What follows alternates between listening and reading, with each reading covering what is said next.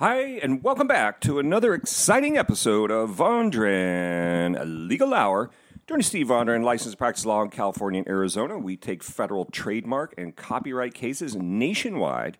And we are back with another podcast here. In this podcast, this is general legal information only and not legal advice. We're not allowed to give legal advice on the internet, that is. So at any rate, we are back. We're talking. This is a Friday episode. About to head out for a nice, good, fun week. So I wanted to touch base with you a little bit on something that I posted last night. This is on font infringement, okay? So this is not something that comes up every day in your business, but it's something to be aware of if you're a business owner. I think most people have the word, I think everybody at some point in their life has used the word product. And, you scroll down in there in Word onto their formats, and you can find all these different fonts, right? They have just a whole slew of them. Okay, so literally there's thousands of different fonts in the world. And these fonts are created by type designers. And these type designers spend a lot of time creating all these letters and these characters, trying to make a really nice type font. So in different type font families, which we call typefaces. So these type designers, of course, being that they spend so much time, and these are very creative, a lot of them, I would say, they're creative. They, really neat looking fonts can make a product jump out of the page at you. It can make your ad layouts look amazing. It can help you make amazing brochures. All kinds of different things. You can use fonts in an app. You could be creating a mobile application and use your font in there. People have tried to use fonts in their themes, like WordPress themes. So there's all kinds of different things that you can do with these fonts. And corporations need to be aware that these fonts are generally, not always, copyrighted. And when they're copyrighted, if they come with a license, then you have to follow the terms of the license. Okay, so, and we'll talk about that in a second, but, if you don't, your company can find itself facing a software audit letter, such as a letter from the Business Software Alliance, or it could find itself in, dealing with some particular, company like the Font Bureau or some other foundry that basically created, designed, and licenses these fonts. So if they're finding out that you're not properly licensed, you could find yourself in a world of copyright trouble. At $150,000 per infringed title, you could find yourself in big problems. So this might not be good for your business, and we have lots of examples of different types. And I'll just tell you, you can go to fontaudits.com. I posted a blog out there, so it's got a lot of information on it if you're really looking to dig down on this topic, fontaudits.com.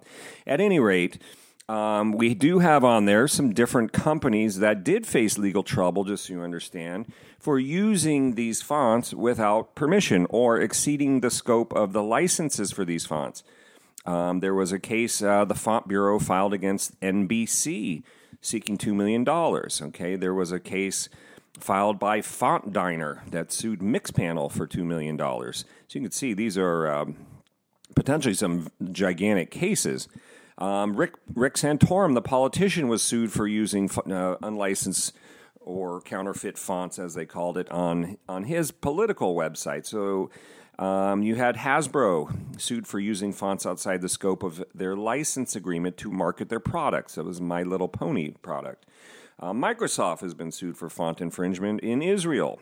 So, and it's important to note that other countries look at their copyright laws a little bit different than we do. Now, in the United States, generally speaking, this is important to know, the fonts, although they're creative, sure, they are definitely creative. They definitely look like a piece of artwork, which would normally be protectable by copyright laws. However, fonts are essentially utilitarian, meaning that, the rest of the human species here needs to be able to use letters in their everyday workings and writing. So generally speaking, your copyrights are not, your fonts, are not typically protected by copyright. However, there are different protections for computer programs, computer software, for a family of type of, a software program that contains a family of typeface fonts, okay? These can be protected as literary works or computer software, okay? And when I say font family, let's say, for example, you have Garamond. There's different types of Garamond. There may be regular, italic, bold italic. I mean, there's all kinds of different.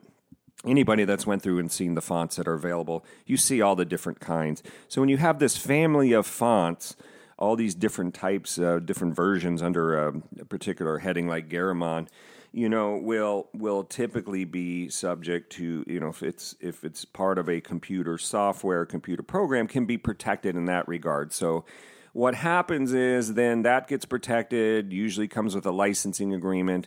So your company's going to be bound by that agreement. So if you install it on one computer, for example, and the license agreement says you may only install this on one computer by running around the office and letting 5 different people use it, you're now committing in basically intellectual property infringement of that copyrighted software program. Okay, so hopefully that makes sense to you.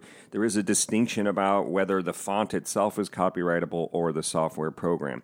Also keep in mind that fonts can be trademarked. Fonts can be subject to design patents or software patents. So, you never know with your fonts, so you do need to be very careful when you're working with fonts. And I would say this is probably most important if you're a creative type organization. So if you're designing things, you're a third-party marketing company, a advertising agency, those kinds of companies could be subject to a font audit. And, again, those probably aren't going to be the best use of your time, and you probably, when you see these cases seeking $2 million, these big high-profile cases, that's not fun. Who would want to be involved in that? And that's significant legal liability, may not be covered by your general liability insurance policy, so it's something that has to be looked at. But that's a basic of the font audits. Targets, potential targets would be website designers. As I mentioned, there was a design agency that created the Rick Santorum political site that was supposedly using illegal fonts, publishers, marketing and advertising departments, companies that are creating brochures and ad layouts, things like that. You got to make sure those fonts are properly licensed. As I mentioned, product packaging. Like I said, you can Google the My Little Pony case, and that's where they use these really neat fonts. And someone said, "Hey, those are our fonts. You didn't have a commercial license. Read the license. You didn't have that sort of packaging license." So exceeding the scope of a license can also be deemed either a breach of contract and potentially infringement. So those are things to be aware of. I mean, where might you see these fonts? It may be in a mobile app, it may be in a theme. You may see free fonts on the internet. You have to be careful about that. If something's for free, well, what's the old saying? If it's too good to be true, it probably is. So if you see something free, downloading free fonts on the internet, make sure that they actually have the legal rights to do that. Don't just, it's tempting when you see something for free on the internet, you go, oh, it must be fine. That's why we end up with a lot of torrent cases. If you're downloading software with fonts on torrent sites, that could be a big red flag. Okay, so before you're launching your products and using these fonts and you're putting all this time and money into ad copy and layouts, you got to be careful. You want to make sure those fonts are licensed. So it seems like a sort of a trivial thing, and I think a lot of people take this for granted, but it could result in significant legal liability under the copyright laws, or like I said, or the trademark laws, or the patent laws.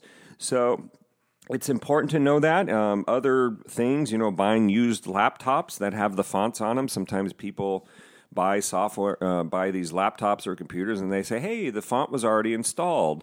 Well, you got to realize most of these licenses, anything in the software world, if you had a good, what we call end user license agreement, lots of times these are going to prohibit using software on any more than one computer.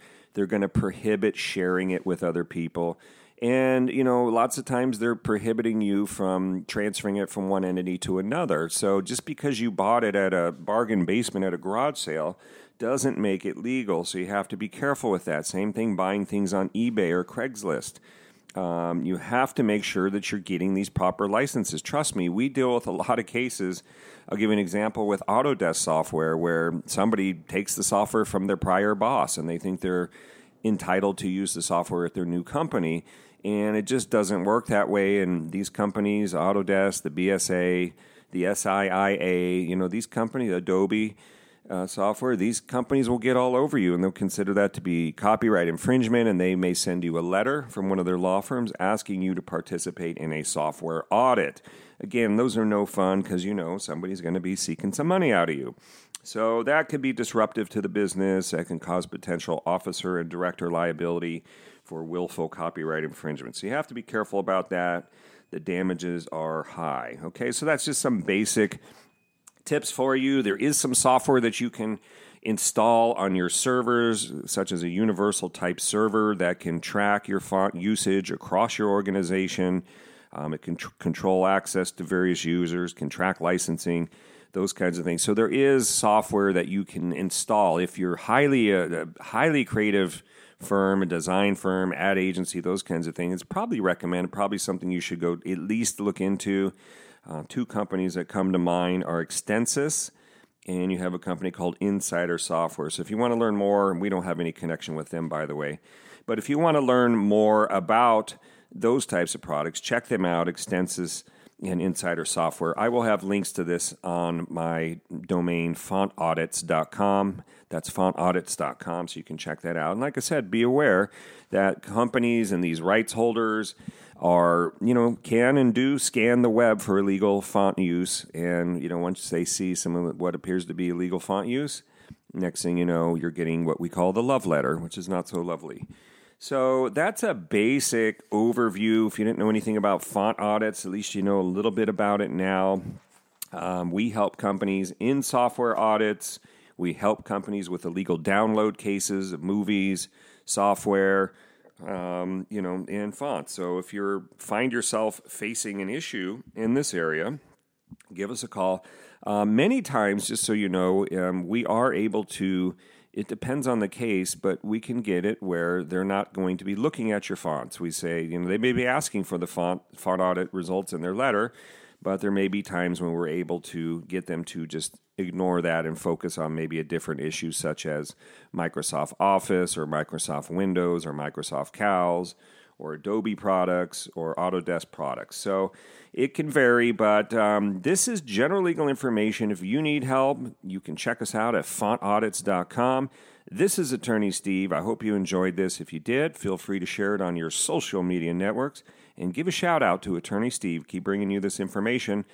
As we like to say, be smarter than your friends. Okay? Very good. Have a great day. Have a great weekend, and we will chat again. Goodbye now.